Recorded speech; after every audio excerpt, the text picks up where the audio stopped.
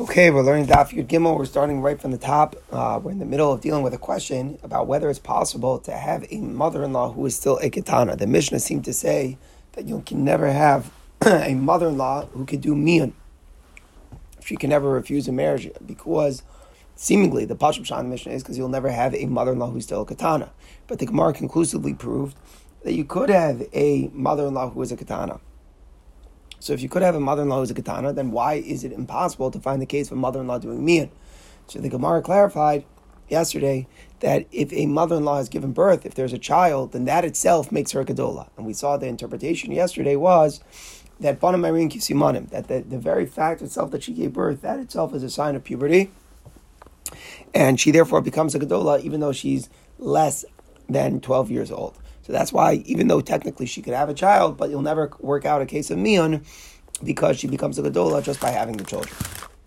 So now the Gemara gives a slightly different interpretation. Rav Zvid Amar in banim below simanim. If somebody gives birth to children, clearly they must have had signs of puberty.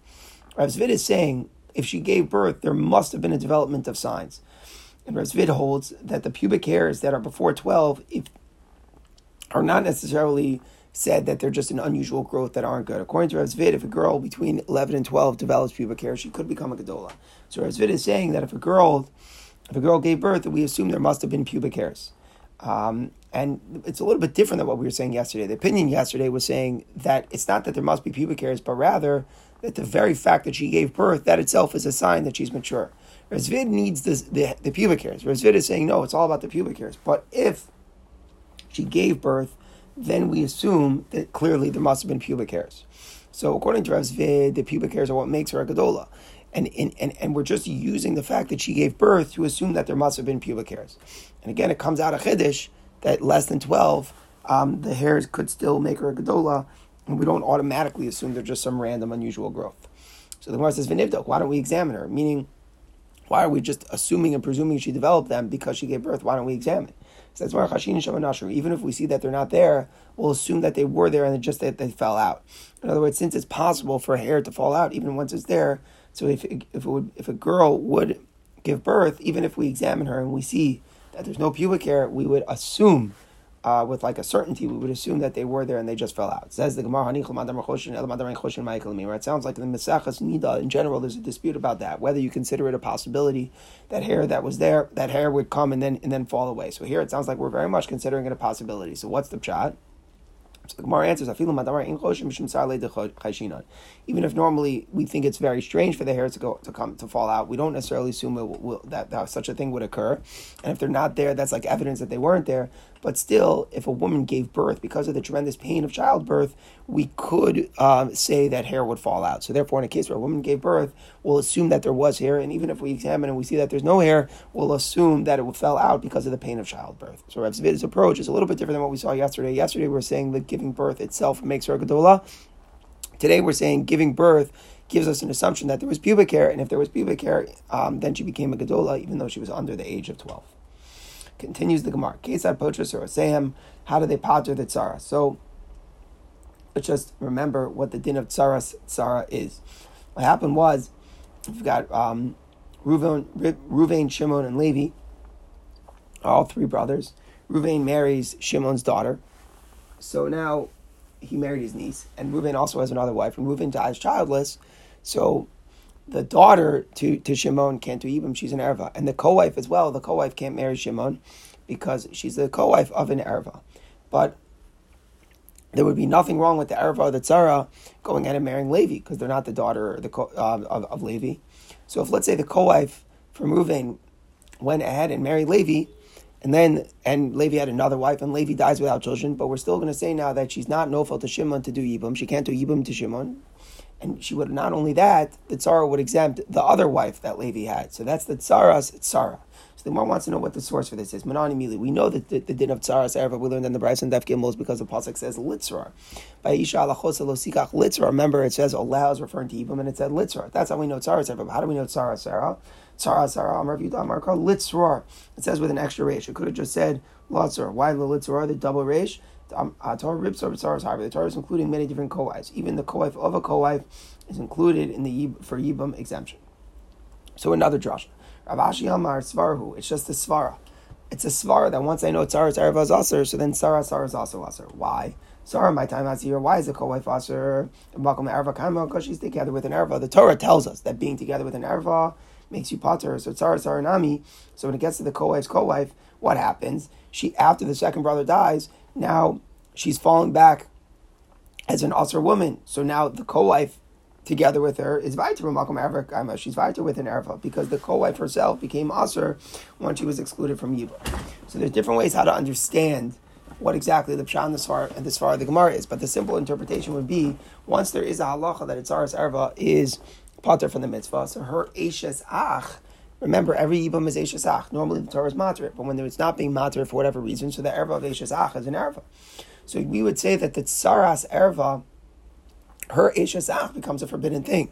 So now when it's repeating itself after she did yibum to the other brother and now he died, subsequently, her eishes ach from the original, her marriage is still aser. So it's simply an eishes ach asering a tzara. So you don't need an extra din tzara. Tzara is just tzara's erva repeating itself. The erva asers the tzara. And then when the tzara goes ahead and marries another brother and then he died, so her eishes ach is aser, so she's an erva and she asers her tzara. So basically that would be the simple understanding of Rav Ashi. Rav Ashi is simply saying that you have a tzaras erva situation in a tzara. That would be the pashut pshat. It's very interesting for that to be the pashut pshat because there's like the most famous Rabbi Akiva Eiger in Yevamos. He actually asked this question on Daf Ches. He is very bothered. He says, why do I need a chiddush for tzaras sara? Every tzaras sara is a tzaras erva because once the tzaras erva becomes pater, then her eishes ach becomes aser. Then when it repeats itself in a second nefila, so it's tzaras erva again. So why is there ever a thing called tzaras sara? Now, what's so interesting about Rabbi Akiva Eiger's question is that simply, if you read the Gemara here in Rav Ashi, that's exactly what Rav Ashi is saying. Rav Ashi is saying that exact svara, that you don't need another pasuk for tzaras sara because every tzaras sara is vaiter tzaras erva. So what exactly was Rabbi Akiva Eiger so bothered by? Rav Ashi said that's the svara. So that's an interesting thing. Maybe that suggests that Rabbi Akiva Eiger had a different understanding of what Rav Ashi was saying. But the simple pshat of Rav Ashi would be gufa Rabbi Akiva Eiger's svara, that every tzaras sara is really a tzaras erva. The cycle is just repeating itself. All right, here we go. Ketzad and Mesu. The Mishnah spoke out at the whole din of tzaras erva is only when at the time of of death of the deceased they were still both married. But if something happened before the death of the deceased to terminate the marriage of the erva to the erva to the husband, then there wouldn't be a din of tzaras erva. So let's say, for example, the erva died, if the erva was divorced, if the erva did miyun, or if the erva suddenly was found to be an islandist, that's what the Mishnah spoke out. There's not going to be a din of tzaras erva. Tzaras erva is only when they're together b'shas lemisa. So the Gemara says, afilu kanas v'sof girish, even if they were married together. So it was kanas, meaning the deceased had married the co-wife and the erva, they were married together, and then only afterwards did he divorce the erva. The co-wife could still be taken in yibum. And why? What would this far be? Because she's not a tzaras erva at the time of the misa. At the time of the nefila yibum, she's not a tzaras erva. So the Gemara says, but we contrast that with another Mishnah. Or Minu, we have a kasha from the Mishnah. The Mishnah says later. So you have three brothers, Reuven, Shimon, and Levi. Reuven and Shimon are married to two sisters. Levi is married to an unrelated woman. Let's say one of the husbands of the sisters, let's say Shimon, divorced his wife, and the one who was married to the unrelated woman, which is Levi then dies. Now that he dies, so Shimon married Levi's widow in Yibam, and then he dies childless. So now Shimon is dying without children. So the widow who used to be married to Levi, who then was taken to Yibam to Shimon, is now falling to Yibam to Reuven. Reuven is married to one of the original sisters. So remember here, Shimon married the widow after he'd already divorced his first wife. This is the other sister. So Zui Shamru says the Mishnah, this is the case where we say there's no problem of erva here. Why? Because it's not a tzaras erva. Because at the time that Shimon married the unrelated woman, at the time that Shimon married Levi's widow, he was no longer married to a sister. So therefore, now this widow of Levi can do Yibam to Reuven, even though Reuven is married to a sister of someone that Shimon used to be married to. So it sounds like the way we're setting up the case, the time of the Girish Vachin Kanas, it implies the only reason that Levi's wife, Levi's widow, can do Yibam now that she's falling from Shimon is only because Shimon had first divorced his wife, the sister, and only then did he do Yibam to Levi's widow. Let's say he had done Yibam at the time that he was still married to one of the sisters. But before he died, he divorced the sister. the halacha would be that when Shimon dies, Levi's widow cannot do Yibam. Presumably she would be a Tzaras Erva, even though at the time of the Nefilah, she's not a Tzaras Erva because the sister had already been divorced. But the implication in the Mishnah is that no, it still would be considered Tzaras Erva. If she was ever married together with the Erva in a plausible Yibam scenario, even if before the time of the death, she's no longer together with the Erva, because let's say the Erva was divorced, she forever is stamped as being a Tzaras Erva. In other words, Tzaras Erva, it sounds like from that Mishnah, it's just like it's a status of Isser, which is projected towards Yibam, even if she's not together with the Erva at the time of the death. So we have a steer between our Mishnah and the implication of the Mishnah on Daf Lamed.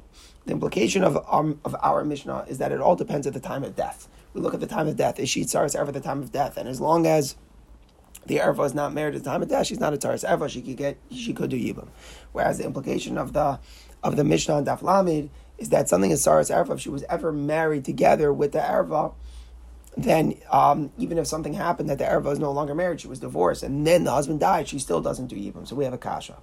So the Gemara answers, Amar Yirmiyah Tafra, you break it up. Whoever has taught our Mishnah did not teach that Mishnah. It's actually a machlokas. It's a machlokas tanoim when the din of Tzaras Erva is chal. I tanos over misa mapelas. Our Mishnah holds that it's totally in the time of the death, which is probably the more intuitive side. That's the pashas. It's totally in the time of death.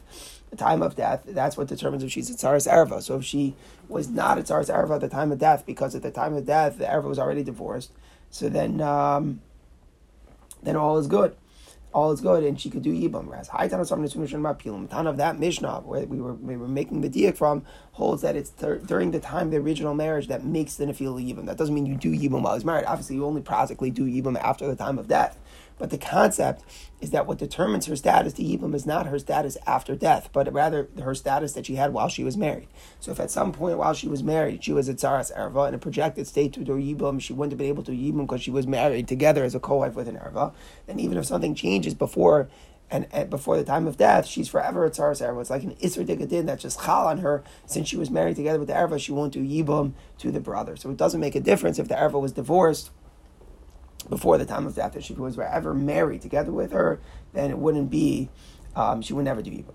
Says another answer, it's the same Tana. The Mishnah, the first ruling, and then he was saying it's not even necessary to say the second ruling. Meaning, first in our Mishnah, he teaches the more mechudesh rule, that the koif is mutter to Yibam, even if she was married together with the Erva, as long as the Erva was divorced before the death. And then in the next Mishnah, he says, and by the way, it's even more obvious that there's no din of Tzaras Erva as long if the deceased brother married her after divorcing the Erva, so they were never even co-wives. In other words, it goes even without saying. So it's like a style of the Mishnah. It's an interesting style to say the more novel thing first and say, and by the way, and it goes without saying that even this is true.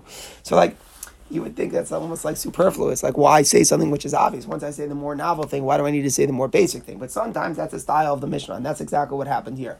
So really, everyone is in agreement to what our Mishnah said, that it's not Tzaras Erva as long as at the time of the death she's not married. But the Mishnah later was saying, it goes without saying that she was not even married at all together with the Erva. The Erva was divorced before the brother married her, but married the other Tzara, then it's okay. Then the Mishnah said, the Mishnah spoke about an Erva. An Erva, let's say, Reuben married Shimon's daughter, but she was a Ketana. So it was an Erva, but she was a Ketana, so she could have done Mian and gotten rid of the marriage, but she didn't. And now, so Midrabanan, there's a din she can't be taken in Yibam. In other words, she can't be married, but the point is, Midrabanan, there's a din that she answers her tzara. So the Gemara says, why can't she refuse the marriage now? Even though the marriage is over, let her make the mian now and retroactively remove that she was ever married with this Yabim. The Kohen should do Yibam. Meaning in this case, you can say Reuven married Shimon's daughter, marries his niece, and she's a Katana, and Reuven also has another wife. So the Mishnah is saying that after the death of Reuven, since it's a Tzaras Erva Midrabanan, so the Erva is going to ask the Tzar from doing evil. In fact, the Gemara let Shimon's daughter do a mian towards marrying him, and never retroactively remove the marriage, and now the Tzar won't be a Tzaras Erva. So why don't we do that? So the Gemara says, that should give a support to Rabosha. Rabosha holds no. Rabosha later in the Masech holds mian can only be done after a mamar, but not to a zika. Meaning to say that after the marriage is over, because the deceased dies, at that point it's too late to go ahead. At that point it's too late to go ahead and make a mimer, retroactively remove the marriage. And as mimer can only be done while the marriage is still ongoing. But after the marriage is over and it just exists in the form of the zika wanting yibum, we're not able to say the miyun can be done at that point. So it would sound like that it's too late to do miyun. So the Gemara says no, really miyun could be done then. Although tzaras erva shani, it's different because of tzaras erva. Meaning the fact here is that she fell to yibum together with this other woman, and even if she technically could do miyun now and remove the marriage, but it doesn't look good. It still appears like it was the kohev of an erva, and therefore it's not effective. Where do we see a support to this? That even when miyun technically works, but we still make the rabbanos. It's talking about miyun of an orphan minor. She's making miyun to her husband while he's alive with teres laviv. That makes her mutter to marry his father. Meaning we don't even say it appears like marrying an erva, because no, it's clear she did miyun. She removed the whole marriage. Everything's good. Whereas miyun beyavam masur laviv, if she only did miyun after the death, so she's refusing the yavam after her husband's death. Now she's also to marry the father, and the reason is because it already appeared like a daughter-in-law. So since she only did miyun after the time of death, so it already appeared like a real daughter-in-law. So she's also, even though technically the miyun uprooted the original marriage. So Achanami, so too in the tzaras erva din, that once it appeared like an erva from the time of the nefila, it forever asers the tzara, forever asers the tzara, even if she did miyun, because mishas nefila neretz ketzaras bito, it appears like a real tzaras bito. So even though technically we're coming out, miyun can be done after the time of death, klape the yibum, and retroactively we'll remove it, and it won't really be tzaras erva. But midrabanan they said not to rely on that because it appears like tzaras erva. Continues the Mishnah. Sheish arayos chamuros me'elu. We have 6 arayos more severe, more stringent than the first 15. In the sense, the nation is they can't get married to a brother. The same way they're an erva to the yavam, they're an erva to the original brother as well. So the only person they can get married to is somebody else. And therefore, it's our same with Taras, the co-wives are mutter, because remember, co-wife is only, the co-wife becoming also is only in the yibum scenario, only in the case where it was married permissibly to one brother, and then he died, and now the erva is falling to the yavam. There we say, just as the erva doesn't do yibum, so too the tsar does not do yibum. But in a case where it was married to some random person, there's no din of tzaras erva. Remember, it's only b'makom mitzvah. So these sheish arayos have no plausible way of ever patering a tzara, because these arayos can never be married to one brother over another. It's an erva to all of them. So the only person they can marry is somebody else. Like, for example, imo, a mother. So a mother, or eshes aviv, or her father's wife. In these cases, there's no way for the father's wife or her mother to fall to yibum and pater tzara, because they could never have married the brother originally. They were also to the brother. So therefore, there's no din of tzara tzara. Or achos aviv, a father's sister, the same thing. A father's sister will never work, because yibum always has to be brothers from the father, and father's sister cannot be married by either one of these other people. Achos aviv, or a sister that is shared through a father. So the same thing. If it's going to be a sister to one, it will be a sister to the other. A sister only from the mother's side, that is possible. It's possible for it to be only an erva to the avam and not to the deceased. But a paternal sister is impossible. Eshes achi aviv, or the wife of the father's brother. So the same thing, that's never going to be possible to get married to anyone. Eshes achi aviv, or the wife of a paternal brother, all those things, if the erva is through the father's side, and these guys are brothers from the father, so the same way it's an erva to the avam, would have been an erva as well to the deceased. Okay, now everything that we've been learning, we've been taking the whole Masechta that Tzaras erva is aser. Now the Mishnah tells us the truth is it's a dispute. Beishama matir matzaros lach. Beishama is actually matir the tzaras to the brother. Beishama doesn't hold to the whole din. The whole din of Tzaras erva, Beishama doesn't hold of. We'll see in the Gemara of Pshat. Beisol does hold of Tzaras erva. Beisol holds that just as the erva is aser, so too the tzara. Now that we learned this big machlokas, that according to Beishamai, the tzara is mutter to do yibum, Tzaras erva is mutter to do yibum, and according to Beisol, tzaras erva is aser. So it makes an afkamino. Let's say cholzu. Let's say the co-wife did a chalitza. So according to Beishamai, she needs a chalitza, right? The chalitza is a real chalitza because she could have done yibum. So therefore, Beisham posem kuna, the act of chalitza is going to passel her from kuna. Why? Because chalitza is like divorce in the sense that just as a divorced woman can't marry a kohen, so too a chalitza cannot marry a kohen. And she needed, it was real zika, so she needed yibum or chalitza. So the chalitza is a real chalitza, it's going to passel her from kuna. Beisol is going to say she's kosher to kuna. Why?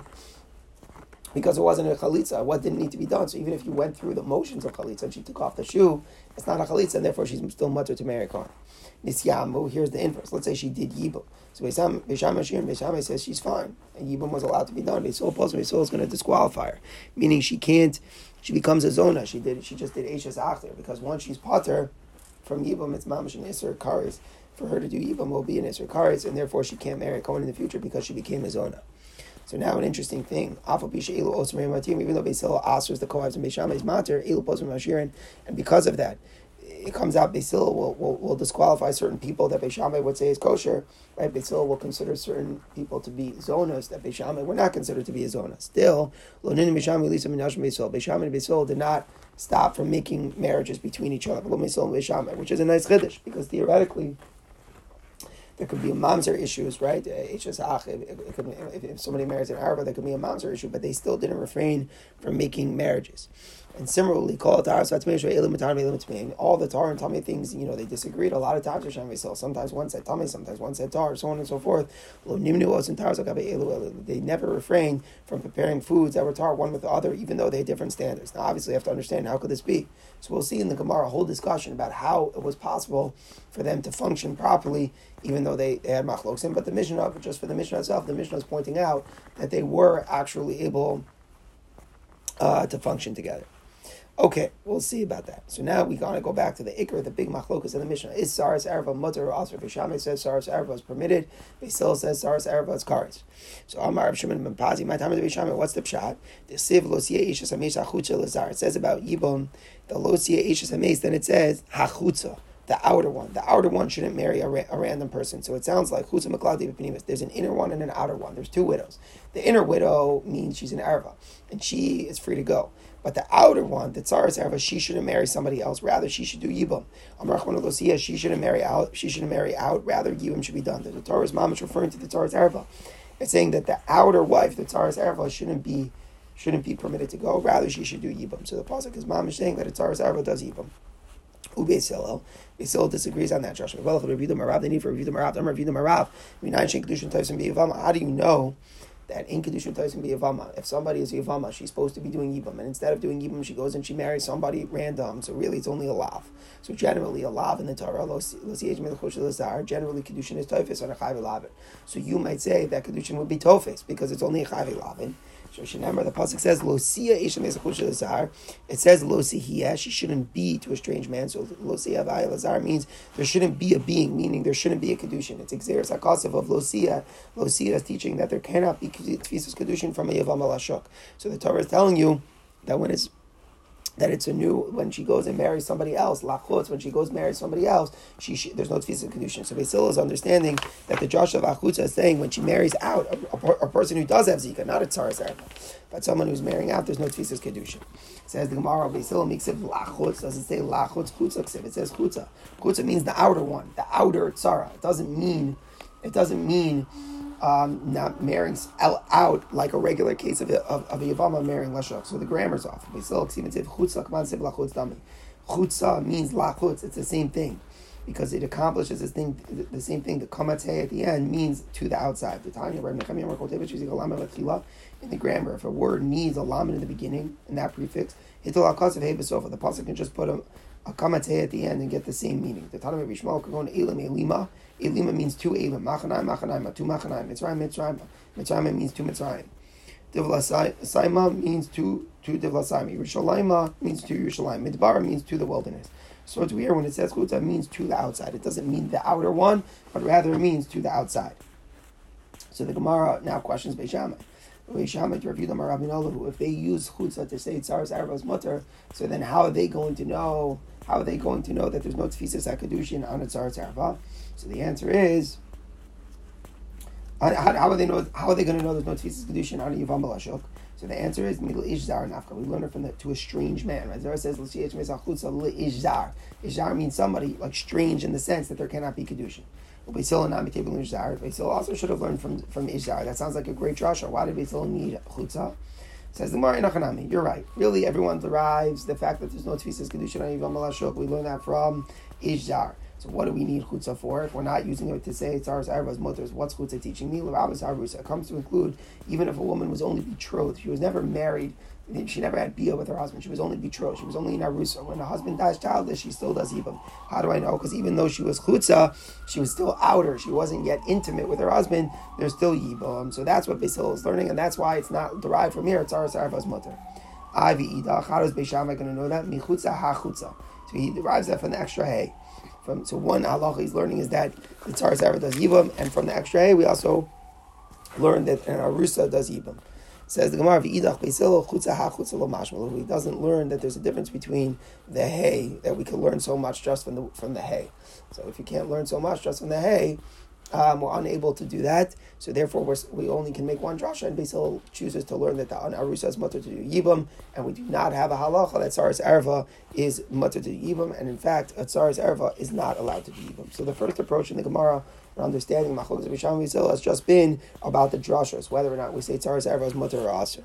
Says the Gemara, an alternative understanding of Beishamai, Rava Amar, a whole lump. Tamid Beishamai in Isser Chalas. So the pshat of Beishamai is one Isser doesn't take effect on the second Isser.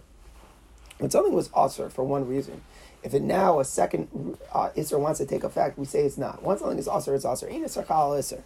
So therefore, what's going to come out? What's going to come out here is that if someone was already aser for Eishes Ach, then if Achos Isha, let's say, or another erva would want to take effect on it afterwards, so what's the halacha? It's not going to take effect. So therefore, it's not going to be a tzaras erva because it's not really going to be considered an erva. So let's just see. The Gemara will speak it out. So the Gemara says, and obviously this is talking about a case where the arayos came about through marriage. So therefore, it's possible that it was a brother's wife before the second erva came. So the Gemara just illustrates it using the Isra of Achos Isha. It makes sense when the brother who eventually died first married his wife first, and only afterward, only afterwards the one who was living, the Yavam, married the other sisters. So let's just speak out with some names to make that make sense. You have Reuven and Shimon who are brothers, and then you have Leah and Rachel who are sisters. Two brothers are married two sisters. Reuven married Leah first, and Shimon married Rachel second. Then when Reuven dies, we're talking about should the Achos Isha do Yibam. But in this case, Leah is forbidden to Shimon. What was the first reason she was asur to Shimon? She was first asur to Shimon because she was Reuven's wife. Before she was asur to Shimon because she's the sister of Shimon's wife Rachel. Because Reuven married Leah before Shimon married Rachel. So therefore she was already in Eishes Ach before she was in Achos Isha. Therefore, lo asi iser Achos Isha chal iser Eishes Ach. The din of the Achos Isha is not going to take effect. It's not going to take effect on top of the Isser of the Eishes Ach. So what is she? It's as if she's not an erva. It's as if she's only a plain Mutter Dika Eishes Ach. She's a plain Eishes Ach, and therefore the Tzara is not going to be a Tzaras erva. There we can understand it. It's like a lumdish point that it's not going to be a Tzaras erva. Now, let's just think here for a second here about what the Gemara is saying. The Gemara is saying is that since Ein Isser Chal Isser, the Tzara is not a Tzaras erva. So there's a glaring question. So then why can't the woman herself do Yibam? Why can't the wife's sister do Yibam? If the Isser of the wife's sister didn't take effect because Ein Isser Chal Isser, so let her herself do Yibam. Why are we only saying that the Tzara can do Yibam? Let her herself do Yibam. So Taisus asked this question. Taisus explains a very lumdish thing about Ein Isser Chal Isser. Even though the second Isser doesn't take effect, but it hovers around. It waits for a moment that it could take effect. If the Eishes Ach would ever leave, if she would want to do Yibam, then the Achos Isha would take effect. Because Ein Isser Chal Isser says, if you're already Asr, why should I Asr you in a double way? Okay, so if that's a true principle, but it hovers around, if the first Isser would ever go away, then the second Isser would be Chal. So we can't permit the Eishes Ach and let her do Yibam because then the Achos Isha would be Chal. So therefore the woman herself can't do the mitzvah. Now you're going to have Shver, so then wait a second. So then why isn't that a reason why the Tzara could be a Tzaras erva? The teretz is a lumdish v'nekuda. There's a split between the erva and the tzaras erva. Erva herself can't do yibam, not because she is an achos isha. She can't do yibam because even if her eishes ach would go away, then she would become achos isha. So therefore, that itself is a reason not to do yibam. The potential that she would become an achos isha. Whereas to be a tzaras erva, it has to be that really right now the isser is here. Practically, she's an erva. Then she could answer the tzara. But only the potential to become an erva doesn't answer the tzara. That's what it seems like the lumdus is. This is all part of the idea that an erva answers the tzara, like the Brisker Rav said. And it's only if right now there's a reality of an erva here that it answers the tzara. Whereas since it's only the potential erva here in our case, the erva won't do yibam. The wife's sister won't do yibam, but the tzara could. Anyhow, that's all good. If Reuven married Leah first, and then Shimon married Rachel, then Reuven died and everything's good. Let's say it's the opposite. Let's say Shimon got married first. So Shimon married Rachel first, and then Reuven married Leah. So what's the relationship between Leah and Shimon? She was actually an Achos Isha before she was an Eishes Ach. So Achos Isha Kaddim, the wife's sister, came first. So she's an Achos Isha. So why shouldn't she answer the Tzara? Beishamai was saying that there's never a Tzaras erva. Why not? In the case where the Achos Isha was first, it's certainly a Tzaras erva. So the Gemara gives a second svar. What will happen in that case? The Eishes Ach won't take effect on the Achos Isha. It's only going to be an achosisha, not an eshesach. If so, so then the co-wife will be considered like it's outside of the setting of yibum, and she'll be mutter. Remember, a co-wife is only aser of an erva when it's in the matzav of yibum. So normally in the matzav of yibum, it's from a brother's wife, and there's an isra of a brother's wife. The Gemara is saying if the isra of a brother's wife, the isra of eshesach, is not going to be chal on the pre-existing isra of the achosisha, so it's going to be considered tzaras erva shelo b'makom mitzvah, and therefore it's mutter. The Gemara is one of the hardest Gemaras to understand in Yevamos. It's like mamash the hardest thing. Why is it hard? Because she is a brother's wife. Her metzias is that she was married to a brother's wife. It's the metzias of Yibam. It's the scenario of Yibam. It happens to be there's no isser of Eshesach. There's no isser of the Eshesach. Why do I need the isser of the Eshesach to be considered b'makom mitzvah? Normally you think of Eshesach as like getting in the way of Yibam, and the Torah is matter to let it go. The Gemara here seems to be saying that like having the Isra of Eshesach is part of what makes the Yibum. The Yibum actually is necessary to have the Isra of Eshesach. So if there's not going to be the Isra of Eshesach, then it would be considered as if it was Shalom b'makom mitzvah. And Shalom b'makom mitzvah, there's no din that an Arva asers itzara. A very hard thing to understand. Anyhow, Beis Shammai's opinion therefore emerges. It's a blend of two different things. It's only, we're talking about certain types of arayas where ein itzar chal itzar. And basically, we're going to say that if the achosisha came second, the achosisha wasn't there. It's like the tzara is not a tzaras erva. And if the achosisha came first, then the eshesach wasn't chal, so it's going to be considered tzaras erva shelo b'makom mitzvah. All right, what did the Mishnah say? Cholzu Beis Shammai posel.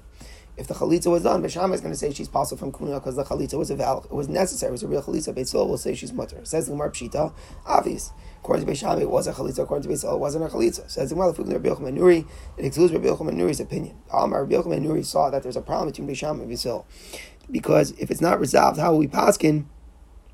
So it's going to be complicated. So the Rabbanim may say that every time you have a tzara of an erva, she should always do chalitza, not be taken in yibum. Therefore, Beis Shammai will be happy because chalitza was done, and Beis Hillel will be happy because they didn't do yibum. That at least no erva occurred. They didn't do bia. So according to Rabbi Yochanan, we resolve a new takana with Rabbanan that the tzaras erva should always do chalitza. So maybe now in Beis Hillel, she should be disqualified from marrying a kohen, because of the fact that Lamaisa Chalitza was done, it was mandated midrabanan to reconcile the views of Beis Shammai and Beis Hillel to make sure everyone will be on the same page. And will they every tzaras erva should do Chalitza. So now maybe even according to Beis Hillel, she's also lakuna. Kamash Malan Beis Hillel Mashir. Beis Hillel says she's still kosher to kuna because we did not do what Rabbi Yochanan Nuri wanted. Rabbi Yochanan Nuri was proposing that we should make an institution that every tzaras erva should do yibum, but Lamaisa we didn't follow through with it. And therefore, if chalitza was done, it's not being done because there's a din to do chalitza, and since it's not being done because it's din to do chalitza, she'll still be matur lakuna. Then we speak out, Nisiyama Beis Hillel posel, and if they do yibum, so Beis Hillel is going to say they're apostle. Why? Because it's mamish erva.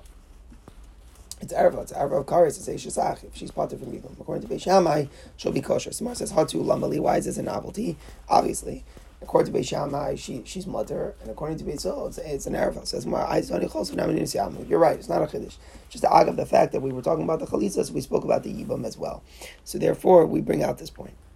All right, now this next thing is actually a completely new sugya. The sugya of Losis Code to do. It's going to try to focus on trying to understand how you can have different opinions in halacha on how to practice and implement different views. We'll start it tomorrow. It's going to be a new sugya. It's going to relate back to the machlokas Beis Shammai and Beis Hillel, whether it's tzaras erva is mutter or aser.